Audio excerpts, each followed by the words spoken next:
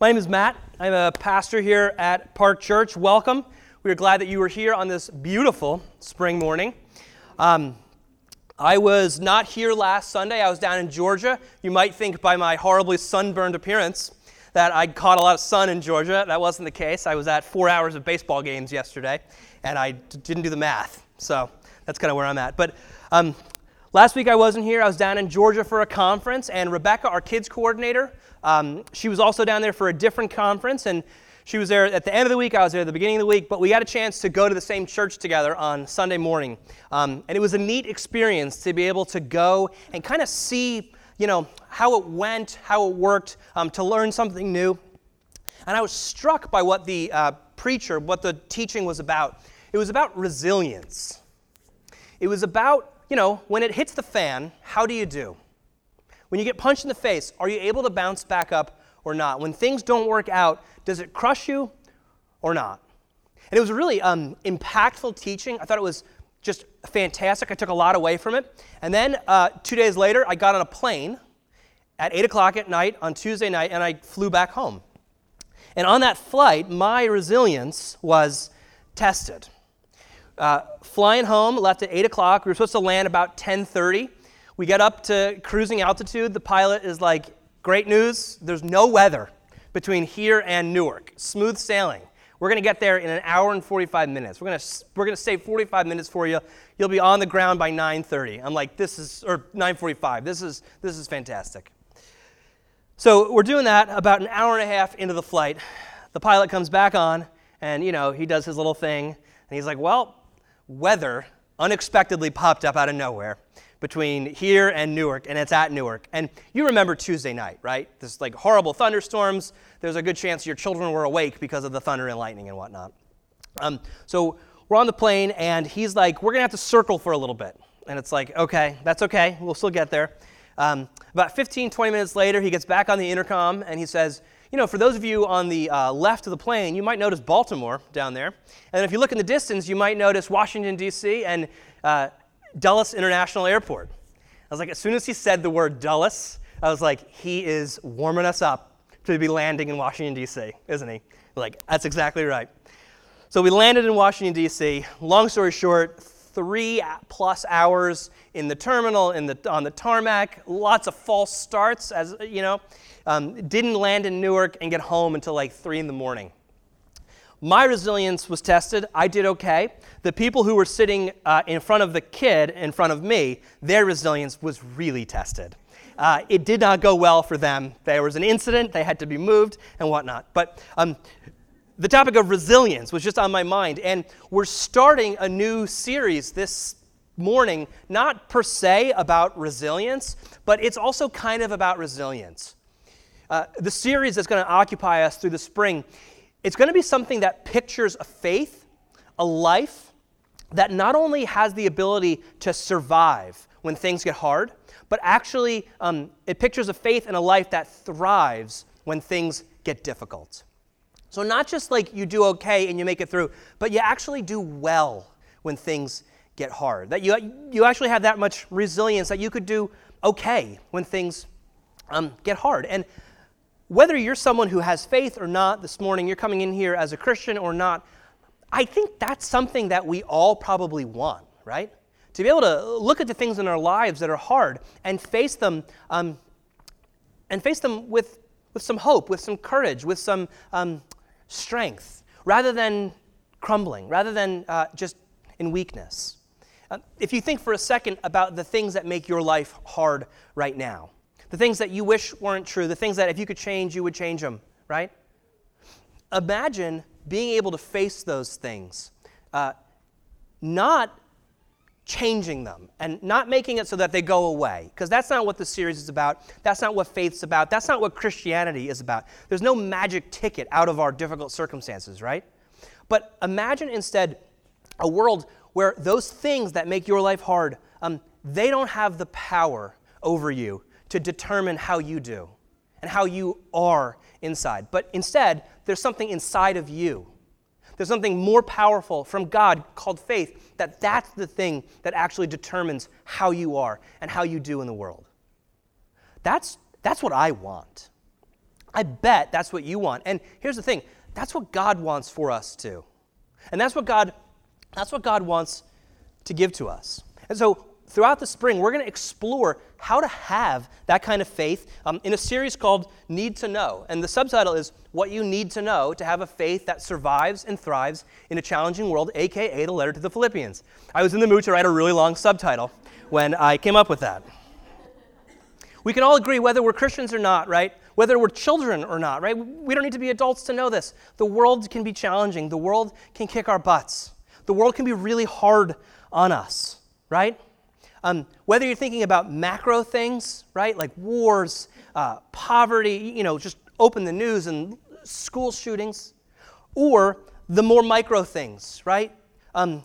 Strife in our family, right? Dysfunction amongst the people we love getting sick, hard times in marriage, right? Whether it's big or it's small, we all know that the world can be challenging. The world can really kick our butts. And this is not a new idea. This was not, the man who wrote this letter to the Philippians, a man named Paul. He knew this all too well. Paul was a guy who, if you don't know anything about him, he more or less was a contemporary of Jesus. He probably didn't ever know Jesus during his life, but he was about a contemporary with Jesus. He grew up in that area. He grew up as, he was educated in the best of Jewish education. He had a good Greek education. He was a really smart guy. He kind of rose the ranks in Judaism as a Pharisee, and he was really like the top of the line, cream of the crop as far as like the Jewish leadership in those days. He described himself as a Pharisee of Pharisees at one point. He was the man, and he was on fire for God. He was zealous for the version of Judaism that he had come up with. And the reason that we know anything about Paul is because Paul made a name for himself making it difficult for Jesus' followers. Because when Jesus died and rose from the dead, there was started this Jesus movement called the Church of Jesus Followers. And Paul saw that as a threat to his Judaism, but also just as heresy.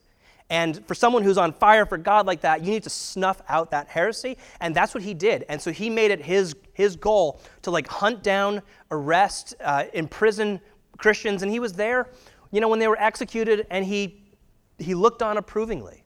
This is how we know about Paul. He made life very difficult for first century Jesus followers. And then Jesus came to him, and he became one.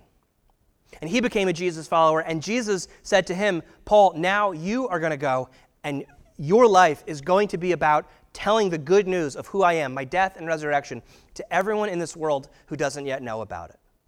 And Paul took the same zealous attitude that he did towards Judaism, and he applied it to his faith in Christ, and he made his life about sharing the gospel, the good news that Jesus died and was raised and now is king of the world, making that known to everyone who doesn't know about it. That's what Paul's life was about. And so what he did was he traveled the Mediterranean world and preached this truth to all kinds of power. He preached it to religious power and political power and economic power and social power. And when you preach the truth to power, what happens is often you get in trouble. And that's exactly what happened to Paul. He got arrested. And Paul wrote this letter to the Philippians while he was in prison. That's part of what makes this letter so compelling.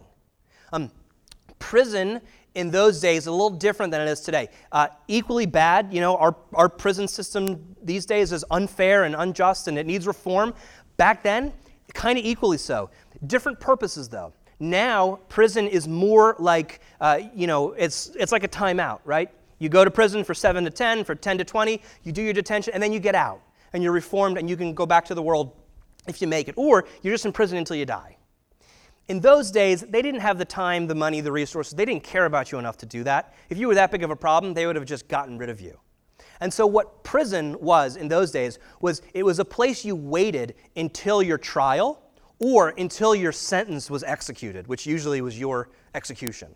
That was what prison was. And prison back then, it was a little different in that you were never quite sure how long you were going to be there for.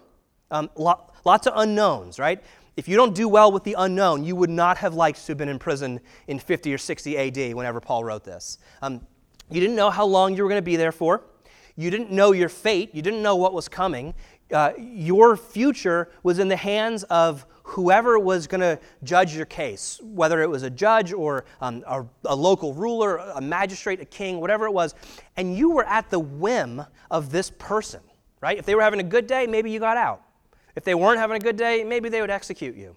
That was just the way prison went back then. There wasn't a lot of laws or rules or statutes or precedent set for prison back then.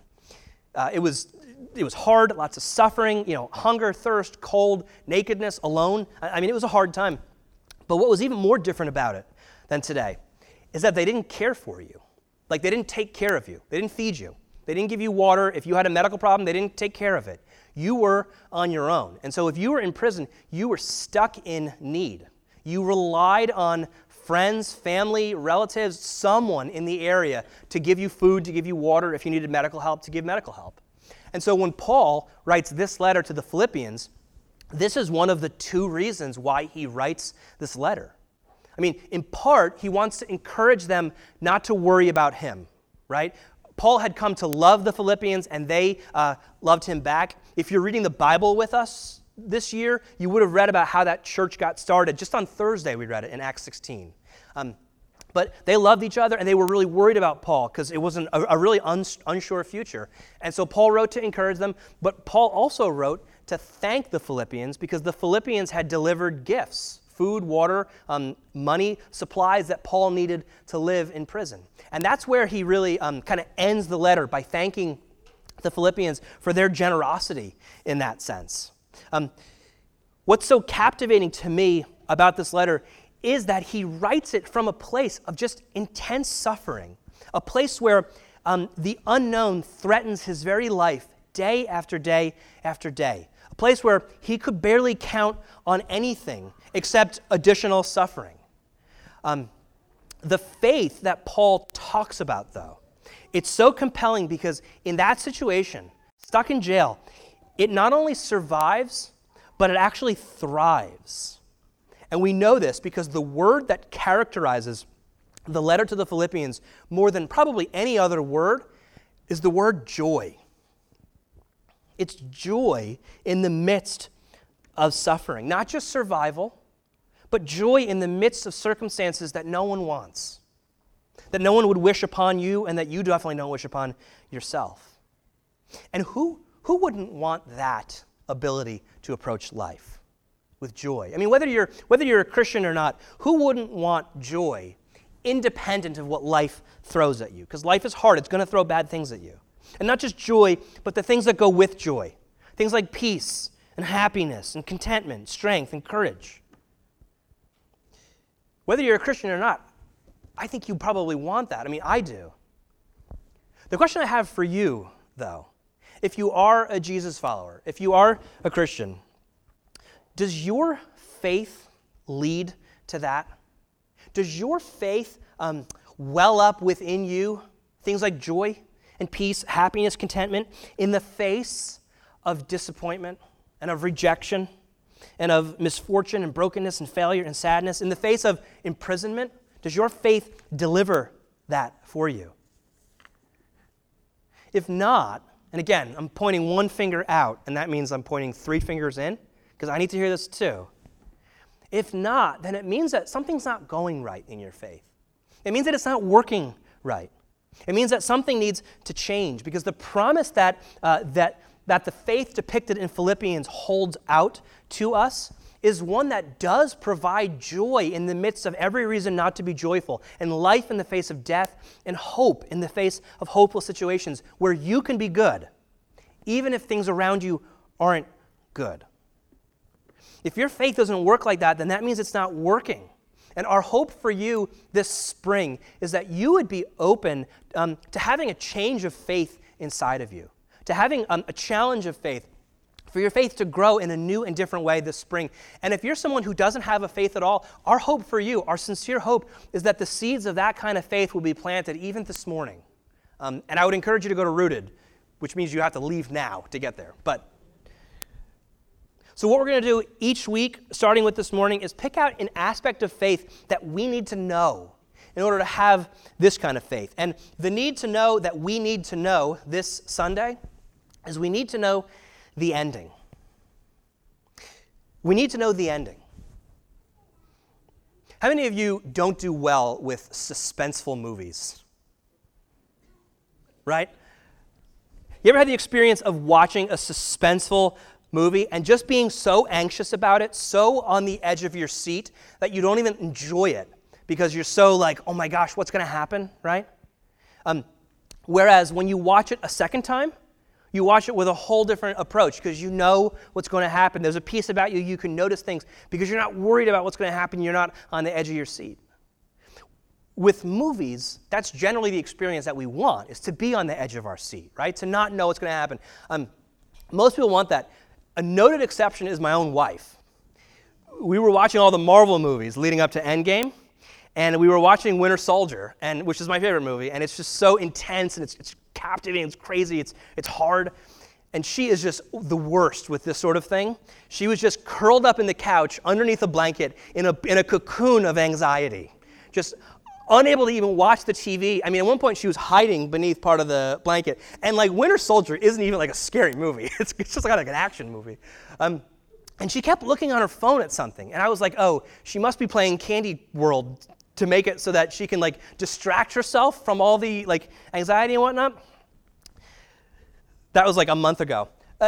This week I was telling her about what I'm going to preach on, and she told me the story of what actually happened. What she was actually doing under the blanket was she was Googling the end of Winter Soldier so that she could actually watch it in peace.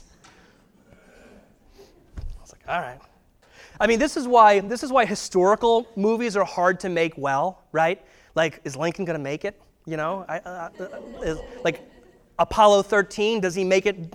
Did they make it back or not? Like, you know, that's why it's hard. This is why prequels are hard, right? Who watched the Solo movie wondering whether Han and Chewie were going to make it, right? I mean, they made it, obviously. In movies, though, this is what we want. But in life, that's not what we want. We don't want to be on the edge of our seats full of anxiety like that, right? Imagine being able to go through life like you have already seen the ending, right? Imagine being able to go through life as if you're watching a movie for the second time, confident and peaceful, knowing how it's going to turn out, so that you're not full of that anxiety, that worry, that fear of the unknown, that fear of the moment.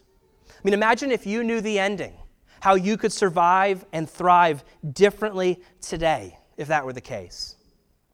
This is where Paul, he doesn't talk about movies, but this is where Paul kind of begins his letter to the Philippians. We're kind of jump into the first chapter. We'll start with verse 12 and kind of go from there.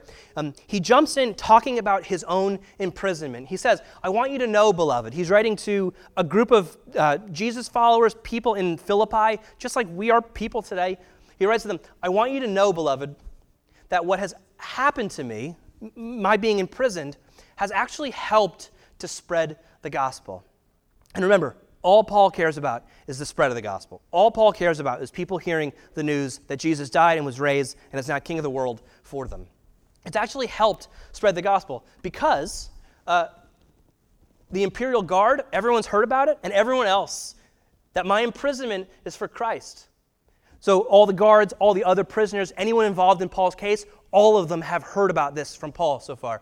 And most of the brothers and sisters, most of the other believers in the area, having been made confident in the Lord by my imprisonment, dare to speak the word with greater boldness and without fear. What Paul is saying here is, because they captured the main guy, because they captured me, that means that all of the non-main guys, all of the minions, are free to go and spread the gospel. Because they got the main guy, they're not going to arrest, the minor players.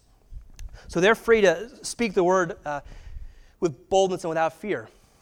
And then Paul says, and here's where the joy comes back in. Paul says, yes, and I will continue to rejoice.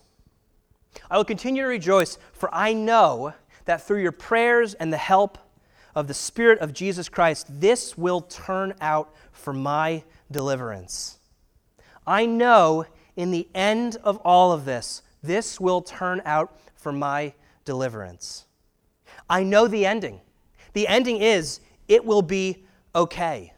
The word that Paul uses for deliverance there, it's also the word for freed, but it's also the word for saved, for salvation. Paul knows in the end, the imprisonment, the hunger, the pain, the suffering, it will turn out okay. but not in the way that we think. Not in the way that we might think, because what we might think Paul is saying here is, I know eventually I'll be let out of prison and I'll be good to go. As if there was some sort of magic ticket or some get-out-of-jail-free card that Paul could get. A lot of times, that's what we think faith is. We think faith is, if I do X, Y, and Z for God, then that means that God will give me what I want. That's not the faith that Paul is talking about here. There is no kind of magic get-out-of-jail-free card that Paul's referring to. That's what we want sometimes. That's not what Paul says. What Paul says is actually that much better. Because look at what he says next. He says, "It is my eager expectation and hope that I will not be put to shame in any way." That is, he doesn't want to suffer more. He hopes he gets out. He doesn't want to be in prison forever, but that by my speaking with all boldness, Christ will be exalted now as always in my body. See, all Paul cares about is the gospel. That's all he cares about. And then he says this, "Whether by life or by death." You see, the ending here for Paul is deliverance, not by getting what he wants, not by getting out, not by getting freed, but it's by whatever God wants. It's by life or by death. It will work out one way or the other. Because Paul knows that there's two ways out of prison. One is to be freed and given back to life. The other is to be freed from prison by way of death. And what Paul is saying, this is how much faith he has in God, that whether it goes very good or very bad, it's deliverance for him. Because Paul knows the ending. Paul knows that whether in good or in bad, right? The marriage vows, in sickness or in health, in plenty or in want, Paul knows that his life is already in God's hands. And because of that, he has nothing actually to worry about. Paul knows the ending already. Life and death, those aren't the ending. Those are the endings before the ending, the real ending. All of our ends is in God's hands, God's decision, God's prerogative, God's care. It's why he wrote elsewhere that our lives are actually kept hidden, kept secure with Christ in God already. And so what Paul is saying here is he's not going to put his hope in the outcome that he wants. He's not going to put his hope in God giving him the outcome that he wants, but rather he's going to put his hope in the one who has those outcomes in his hands. He's going to put his hope in the one in whose hands he is already. Life and death matter, right? There's a phrase, it's a matter of life and death. But they're not the ending. God is our ending. And what Paul is saying here is, I'm going to trust him more than I'm going to trust the outcome of my situation. Imagine for a second if you could go through life knowing that fact with that outlook. Whether life or death, I'm in God's hands. Whether good or bad, God's hands. Get the job or not, God's hands. Whether the test comes back positive or negative, whether I beat this thing or this thing beats me, God's hands. Imagine if you could stare in the face the thing that makes your life difficult, the thing you wish you didn't have to face, and you could say to it, yes, it matters, yes, it stinks, yes, it hurts, it's not what I want, it's unfair, it's not right, but it is not my ending. I know my ending, and this is not it. My ending is that I am in God's hands already, so I have nothing to fear. Imagine if you could go through life like that. I was reading a book on Philippians, actually, and when it got to this section, it titled this section, "The Pillow of God's Sovereignty." And sovereignty is a kind of fancy religious theological word. It comes from the word sovereign, which means to be in charge of something, to be in control of something. God's sovereignty means that God's got this. God's in charge of this. The pillow of God's sovereignty. Think about that image for a second. Imagine not having to sit on the edge of your seat all the time, but being able to rest your head on the pillow of the fact that you know God's got this. And not just that God's got this, but that God's got you. Imagine being able to rest your head at night like that, not thinking about what could go wrong tomorrow, not thinking about the thing that you wish you didn't do, not thinking about the fear, the anxiety, the worry, the restlessness, not thinking about that, but instead sleeping soundly on the pillow of the fact that God has got this.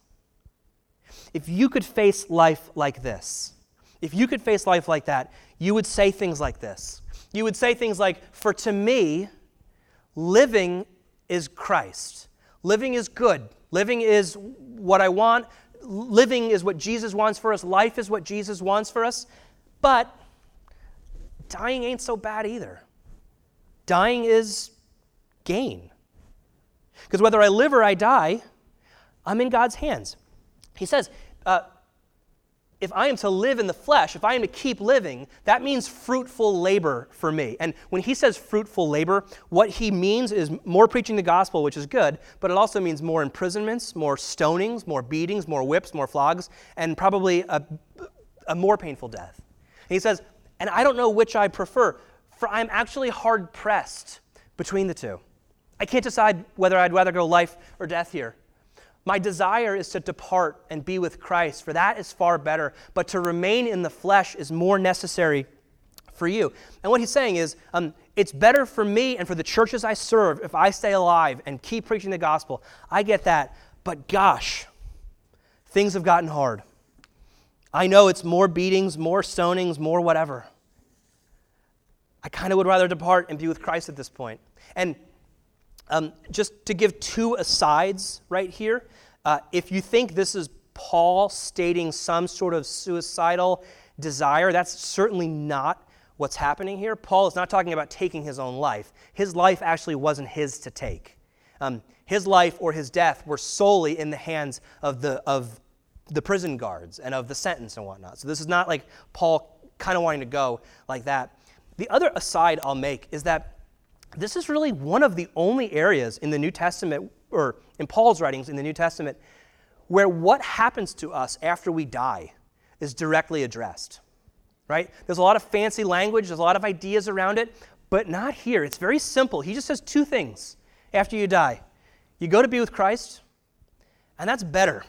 That's better than where we are now. That's not that bad. That's pretty good. That's enough for me to have hope in, for me to go on. Paul says, either way, my life is in God's hands. This is what made it so that Paul could literally stare a life of continued suffering in the face or stare death in the face and do it with joy, with real joy, peace, hope, confidence. That's faith. Whether I live or die, stay or go, win or lose, positive or negative, God's got this. God's got you. Whether it works out or doesn't, it's not my end because Jesus holds my end already. I belong to him. My life is with him, and he has won the victory that I needed to have won for me already when he walked out of that tomb on Easter morning. That's what faith is. Resting on that promise, resting on the pillow of God's sovereignty. And Paul is a living example of what that faith in Jesus actually looks like for us. But the question for us is, how do we actually take this in a way that goes into our hearts, goes into our minds, into our bones, and actually makes it so that we live differently because of it? How do we take this in so that not just we know it like you heard what I said, but you know it. Like you know it like it changes how you live. So that the anxiety that you feel isn't as crippling anymore. Or so that when the thing happens, you don't lose hope when the thing doesn't work out. Or when it doesn't crumble when it hits the fan. You can actually rejoice in the face of the thing that you don't want to face. How do we actually do this? How do we appropriate this for ourselves?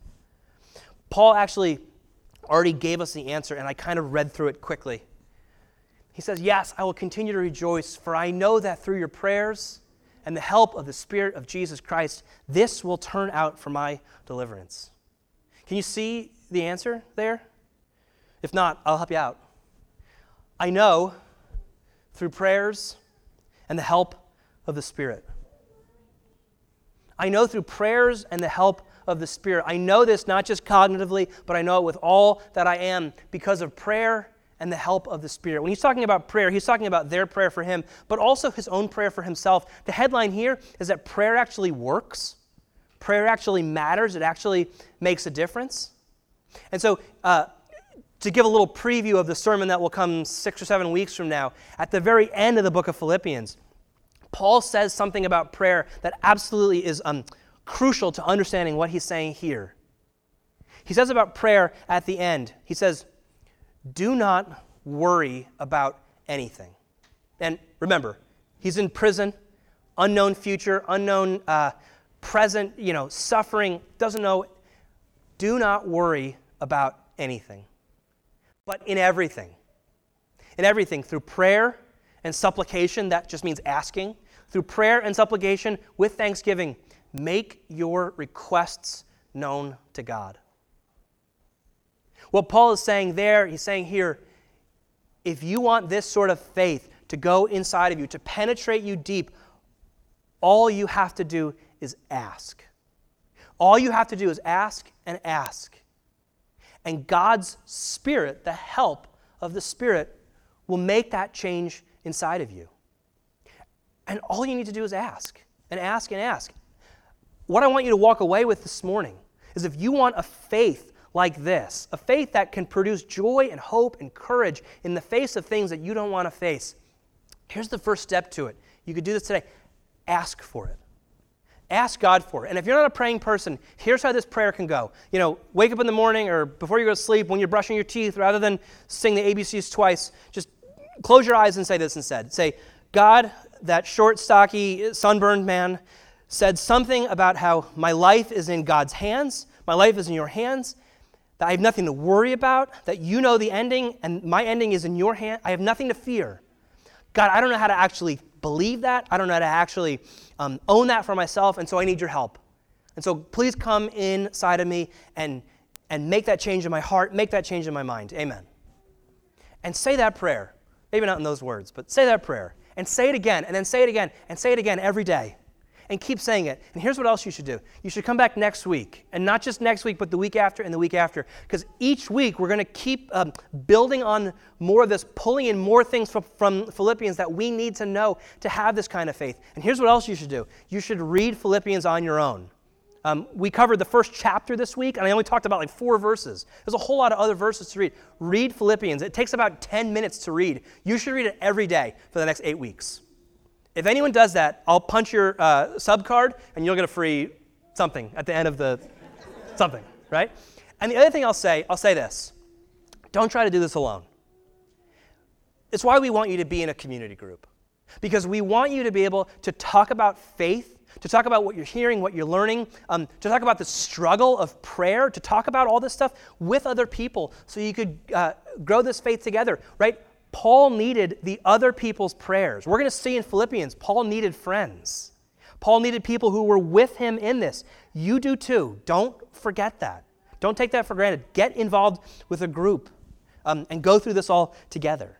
Because if you could actually go through life really knowing this ending, really knowing that your life is in God's hands, whether you live or you die, you'll be okay because you're in God's hands already. If you could go through life living like this, imagine the anxiety, the worry, the fear gone. The confidence, the hope, the courage way up, and the joy where there just was no joy before. Imagine that. And if you don't think God can do this, or God would do this, or God could spark this sort of change in you, I want you to hear this promise that is as good for you today as it was for those 2,000 years ago that Paul wrote. In the very beginning of this chapter, he wrote, I am confident of this, confident, that the one who began a good work among you, the one who first sparked that faith in you all those years ago, the one who first opened your eyes to see who God actually could be, and you haven't heard from in a long time, the one who 10 years ago changed your life, but you haven't taken many steps of faith since, the one who 3 years ago, you got baptized and you haven't done anything about it since then.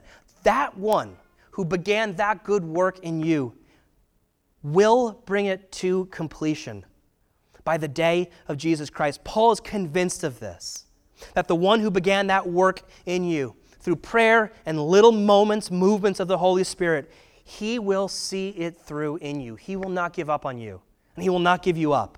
He will not relinquish his grip on you. He will not stop because God is relentless with you. His love for you is relentless. The way he holds you and keeps you is relentless. He will see you through to the end, whatever it takes. He will not let you go.